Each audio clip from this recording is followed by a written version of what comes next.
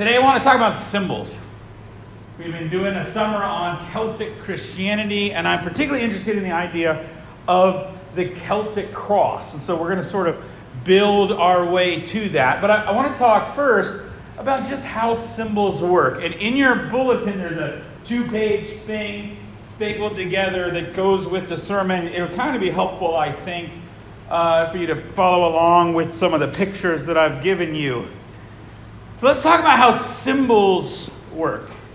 There's certain symbols that are just understood. They're like just naturally sort of born in us. Like certain metaphors, like fire, water. You see these very natural sort of growth metaphors that show up in all kinds of cultures and all kinds of places. And some symbols then really are like that. Like you understand that. Like the symbol for poison. Okay, you can show a child a symbol for poison, they get it, right? Skull, crossbones, bad. Even if you think pirates are cool, okay? If you ever saw an actual pirate, they're not that cool, okay? It's terrifying. Skull, crossbones, clearly you see that and you're like, that's bad, okay? And so some symbols are sort of naturally ingrained in us. You don't have to explain to a child very much about the symbol for poison. They get it. Some are symbols that we learn. Here's a really fascinating one to me. That green symbol that's next on the page. That on your iPhone is the symbol for making calls on your iPhone. Now, you know what's funny about that? Almost nobody has a phone like that anymore. Okay? Here you are on this high-tech computer in your pocket making a call, and the symbol for it is a phone that used to be attached to a wire that went like this. Does everybody remember the wire that used to be attached to a receiver like that? And you'd get a kink in it. You'd have to take a pencil or your finger and follow it out to get the kink out. Okay? A lot of it was this way, right? I mean, it was, you could spin it. It was crazy. My office has a cord like that. But anyway, most of us, even if you have a home phone, which most people don't have, it's probably a wireless phone. Probably doesn't even look like that anymore. That was a great symbol for phones back when we had pay phones. But now people don't have phones like that anymore. But isn't it funny that the iPhone, right? If I was actually going to draw a symbol for an iPhone, you know what it'd be? It'd be a rectangle. That's a phone anymore.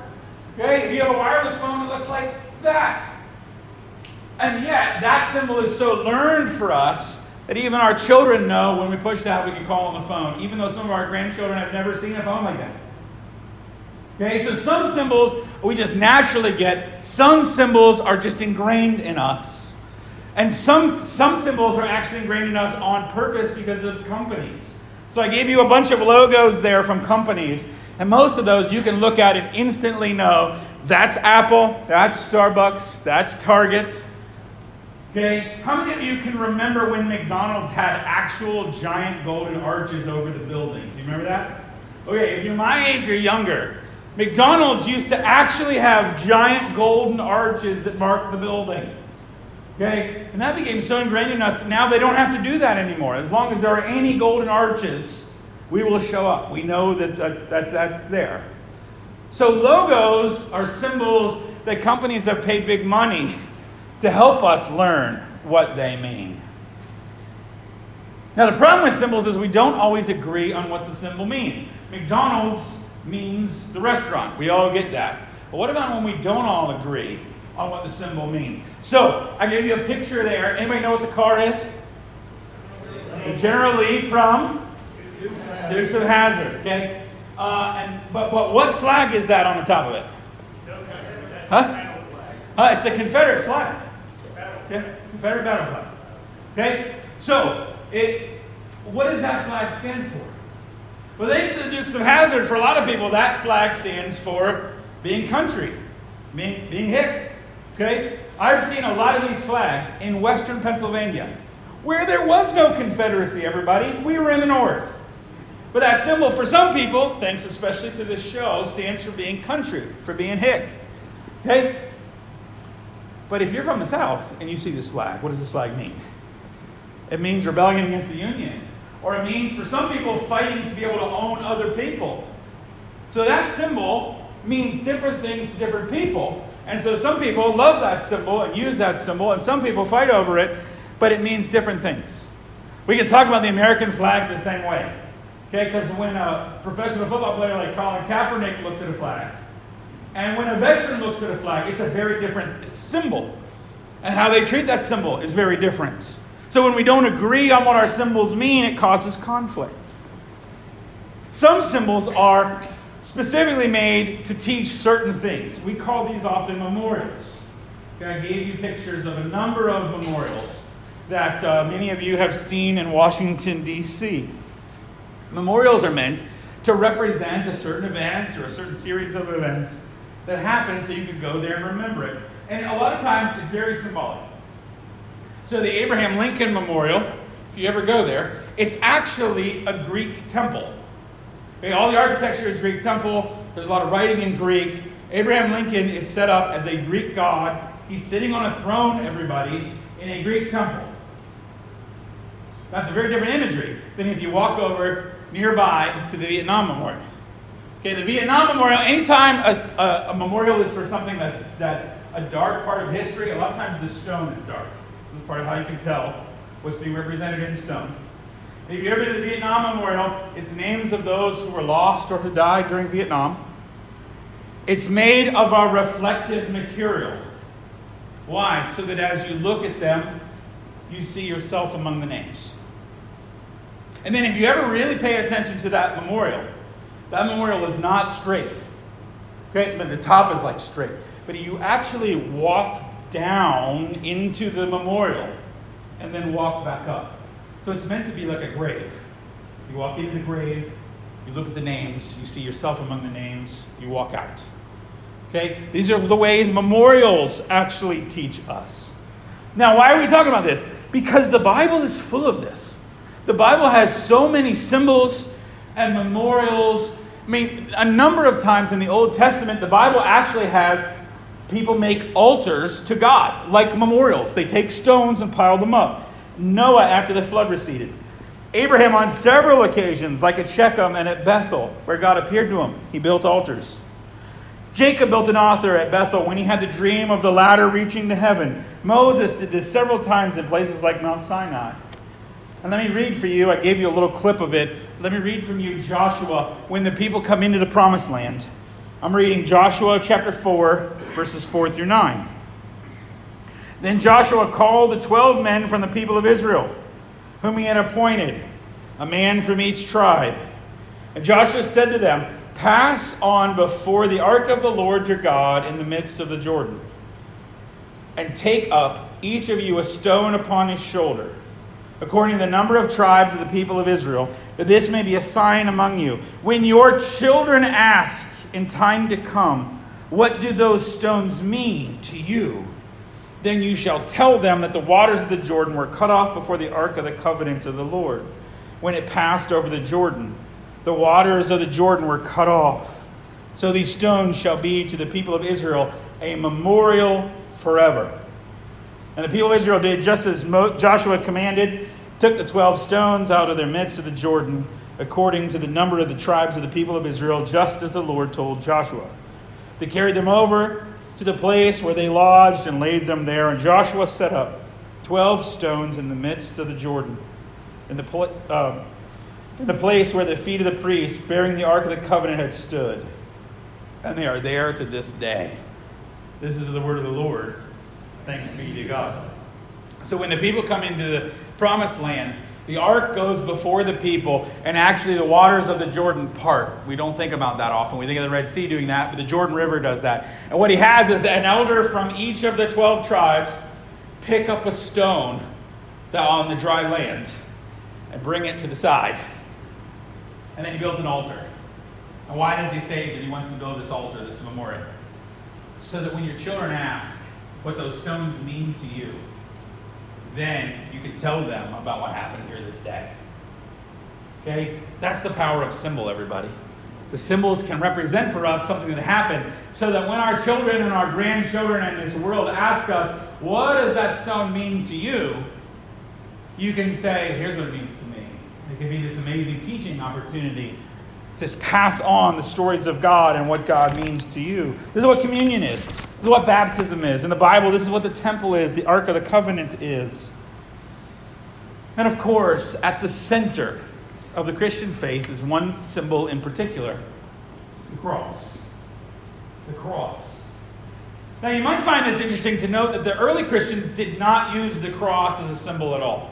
And the very earliest Christians did not use a cross. And it makes actually a lot of sense when you think about it. Do you know how gruesome crosses were? If you had ever seen someone crucified on a cross, you would never wear a necklace of that. Right? You would never see that as a good symbol. The hymn calls it an emblem of suffering and shame. No, it was way worse than that. It was a torture device. Okay? So the idea of a cross hanging in your building, on your wall, around your neck, that was like a noose, like an electric chair.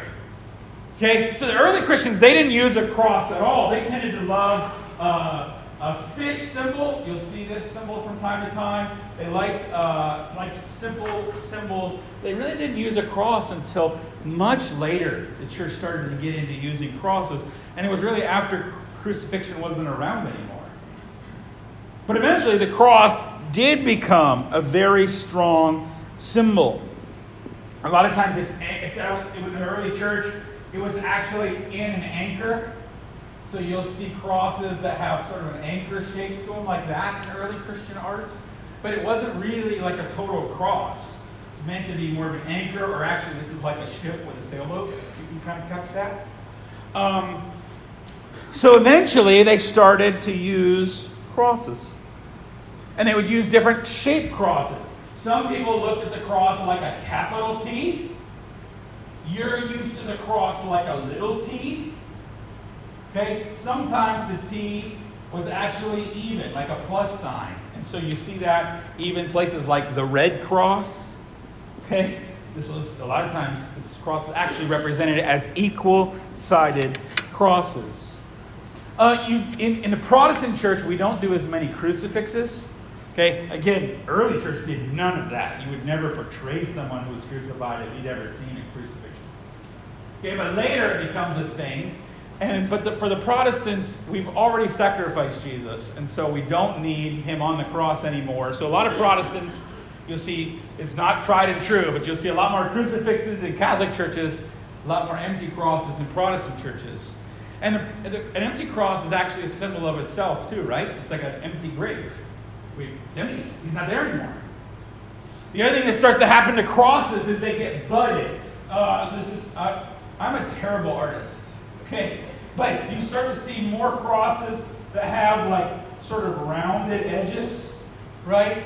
Or they might have like multiple like this on every edge. Okay, or you've seen like fancy, some fancy crosses will have kind of the Fleur-de-Lis kind of edges. And then sometimes they'll fancy up the middle of the cross. So the idea is a budding cross. This is like a bud. So it's not just a cross, it's like the cross is growing. The cross is not dead wood, it's actually alive. And so you'll see this sort of budding that happens. Now, today I want to then explore the Celtic cross. Okay? And a Celtic cross, I gave you pictures of a number of them. It's a little hard to understand exactly where Celtic crosses come from. Do they come as sort of they may have actually been more of a secular symbol that then missionaries used, or maybe the missionaries sort of created them. But I've given you some pictures of them. There's a number of pieces. So let me just talk through these crosses. You can see them all over Ireland, Scotland, a lot of places. We see very old ones. And then in the last 200 years, they got very popular. And so you see this huge rise in these crosses. Okay, part of the image is that of a standing stone. There's this ancient practice of not just building like altars like Joshua does, but standing big stones up. Famous one I give you a picture of? Stonehenge. Okay. Yeah, we find this in all kinds of cultures. When you want to mark a place, you want to mark an event, you put a big stone up. Okay, and that becomes sort of the anchor from the place.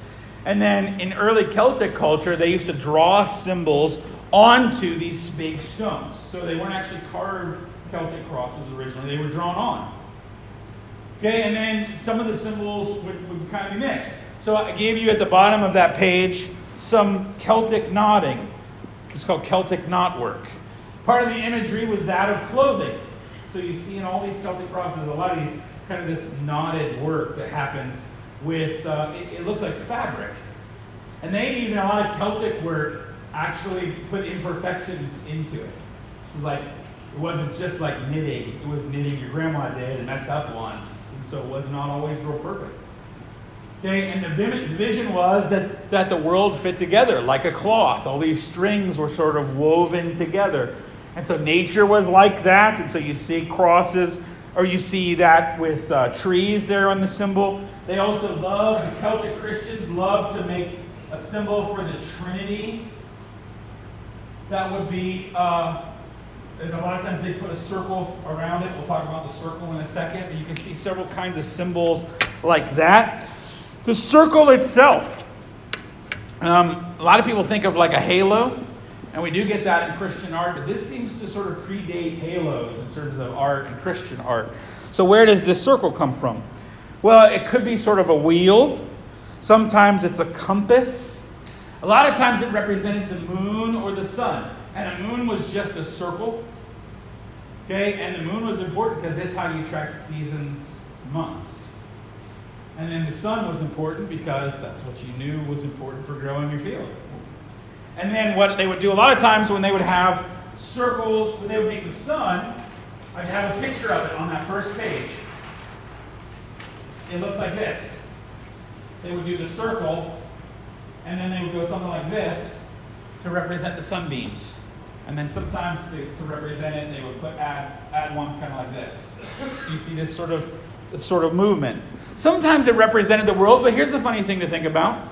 Circles can represent the world, but they didn't really represent the world before they knew the world was round. But you do get in art this idea that the whole world is a disc. Maybe it's all on one stone. And so you get a circle that's representing the stone that the world is built on. Sometimes called in secular art the womb of the world. That the world is all built on this one stone, and here it is. And so even though they didn't know the world was round, sometimes a circle means the whole world. Now then, of course, when the Celts do come to faith, they start to look at some of these symbols, start to put them together. So with Celtic crosses, you get a cross, and then sometimes it's longer, and then a lot of times you get a circle representing these different things. A lot of times with sort of 4 points to represent the 4 seasons or 4 directions, and representing the world being in unity. They would put Celtic crosses on them, and then a lot of times in these Celtic stones, what you find is artwork representing Bible stories. Well, why was that important? They don't have Bibles, everybody. There's no printing press. So they can't just read the Bible stories. They got to actually carve them to teach people. These were their Bibles. And so a lot of Celtic stones, Celtic crosses actually have symbols of Bible stories to be able to teach them. Now, writing also happened on the cross. And so one symbol you sometimes see, particularly in later Celtic crosses, is a Cairo, which is an X and it looks like a P, but it's actually an R. That stands for the first 2 letters of the word Christ. You ever seen this symbol before? You better say, yes, it's right there. You look at it every Sunday. It's right there. Cairo. That stands for Christ. The first 2 letters of the name Christ. Okay. The other thing you'll see sometimes on Celtic crosses, it's on the Celtic cross on the front of your bulletin, is the initials IHS. Sometimes they'll go like this. They'll do I, H, and S, and it'll be stylized like that. I think the bulletin on the cover of your bulletin, the cross on the cover of your bulletin has something stylized like that. But that's what it is. IHS. You know what that stands for? So people say in his service or in his steps. It's actually not true. That's a later sort of teaching on that. It's actually the first 3 letters of Jesus' name in Greek. Okay, IHS is the first part of Yeshua. And so it's actually Jesus' name. You ever seen this before? Yeah, it's under the ship on our communion table. It says IHS. You can't see it right now, but it's okay because it's right here in the center of the cross, just like it is on the cover of your bulletin, in a nice little budded pattern, everybody. We just talked about the buds on the cross. It's right there. You also sometimes will see the initials INRI on a cross. That's the first letters of the sign that's over Jesus on the cross. So, why are we so interested in this? Well, everybody, this development of the Celtic cross and the way of experiencing God by paying attention to the knotwork and seeing the Bible stories and seeing the symbolism is hugely important for the Presbyterian tradition because we are Celtic. We are Celtic. So, where else have we seen these symbols? Well, right there. That's a IHS on a center, right? Everybody, there's a big cross up front here. I'm sorry, I have a laser pointer, but it's a temperature gun. It's the best one I had. Okay? Everybody look. We've got a Celtic cross right here. Okay? Has the little divots inside and the cross. This was very popular for Celtic crosses because of the ring. It gave stability to the cross. So the legs wouldn't fall, the arms wouldn't fall off. And so you can actually divot in here because these give you support. We have a Celtic cross right up in front of us all the time. Okay, it's got the ring. It's perfectly shaped. What about our denominational logo on the back of your packet? I gave you this really cool thing that I found online of the denomination's logo. This thing right here. And it's got so many cool symbols in it of what it means to be a Presbyterian. About the dove and the symbol of the fish. Remember we said that? And a pulpit and the communion and the chalice and the Bible. And what else does it kind of look like, everybody? It's kind of a Celtic cross. Okay, it actually has sort of a Celtic knot sort of feel to it. Now, this is where I think it gets really interesting. We have a really nice rose window in this church. Okay? And this was later added to our church. And I gave you in your bulletin a really good description that came that we had historically for this window. Rose windows come more out of the Gothic period. It's later, very geometrical, and then get a little more symbolic with Lutheran windows. Ours is kind of a unique expression of this. So if you look, and the page lays it out, there's two, I have a pointer. There's two crosses. There's a big yellow one. Everybody look, it's budding. You see the outsides here? Big budding cross, and there's a little cross that's sort of budding in the middle with vine, and in the very center is grapes. Okay? And then outside of that, there is a brown rose that makes the rose window. Everybody see it's kind of square. It's got four corners. And like the red, this is not working real well. The red compass, there's red points that are sort of pointing to the four corners, like here and here. Everybody see that? Okay, and so that's to represent the four corners of the world and the gospel. You can see the crown of thorns sort of woven in there, and it's meant to be like the edges of the edges of that flower are sort of like grains, like budding grains.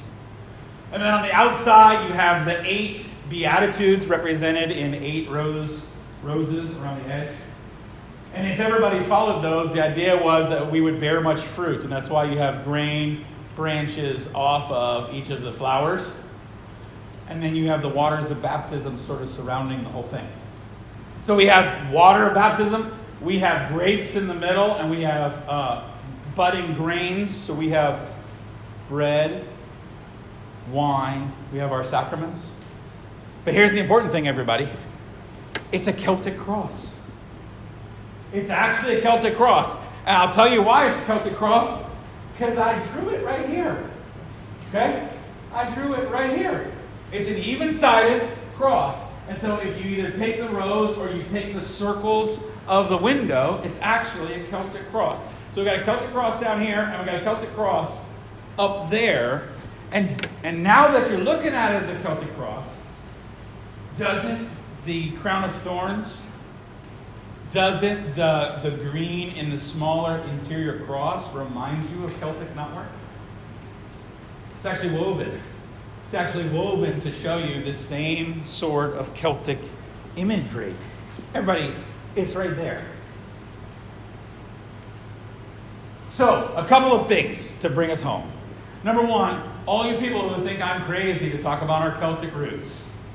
You've been coming in here for how long staring at Celtic crosses and you didn't even know it? Right? Very Celtic. Very Celtic. Number two, pay attention to our symbols. Because we lose our symbols. How many times have you looked at that window and you never thought through what the pieces were? In the Celtic world, they didn't have Bibles. So they had to know their symbols. Their symbols were their Bibles. We have Bibles. We don't read our Bibles or our symbols. And so when our children, our grandchildren, want to ask us what this faith means to me, can we explain it to them? Or have we so lost it ourselves that we can't explain it anymore? It doesn't mean the same thing anymore. And I think this is where our church is. Like, this is such a focus. And I pray you never come in this church and see me and don't look behind me and see the cross. Understand the importance of the cross. Pray you never put on a cross necklace again without thinking about what it actually means. And just to finish, on the back page, I'm kind of happy to announce, you may have seen it in some stuff or online a little bit, we've been tinkering with a new logo for our church. And Sally actually put this together. And I love it. We've had some fun kind of playing with it and tinkering with it. But what it is, really, and Sally figured this out, put this together. What it really is, if you look at that logo, is a combination of our cross and our window. Okay? It's the cross and it's the window. It's our cross, but it's also the compass of our window around. And it sort of makes a little bit of a Celtic knot, doesn't it? And so that, for me, is such a powerful image of what our church should be all about. Know your symbols, everybody. Know your symbols. And may our children, our grandchildren, someday ask us, why do you wear a cross? What does that window mean? And may we be able to tell them, well, this is what Jesus means to me.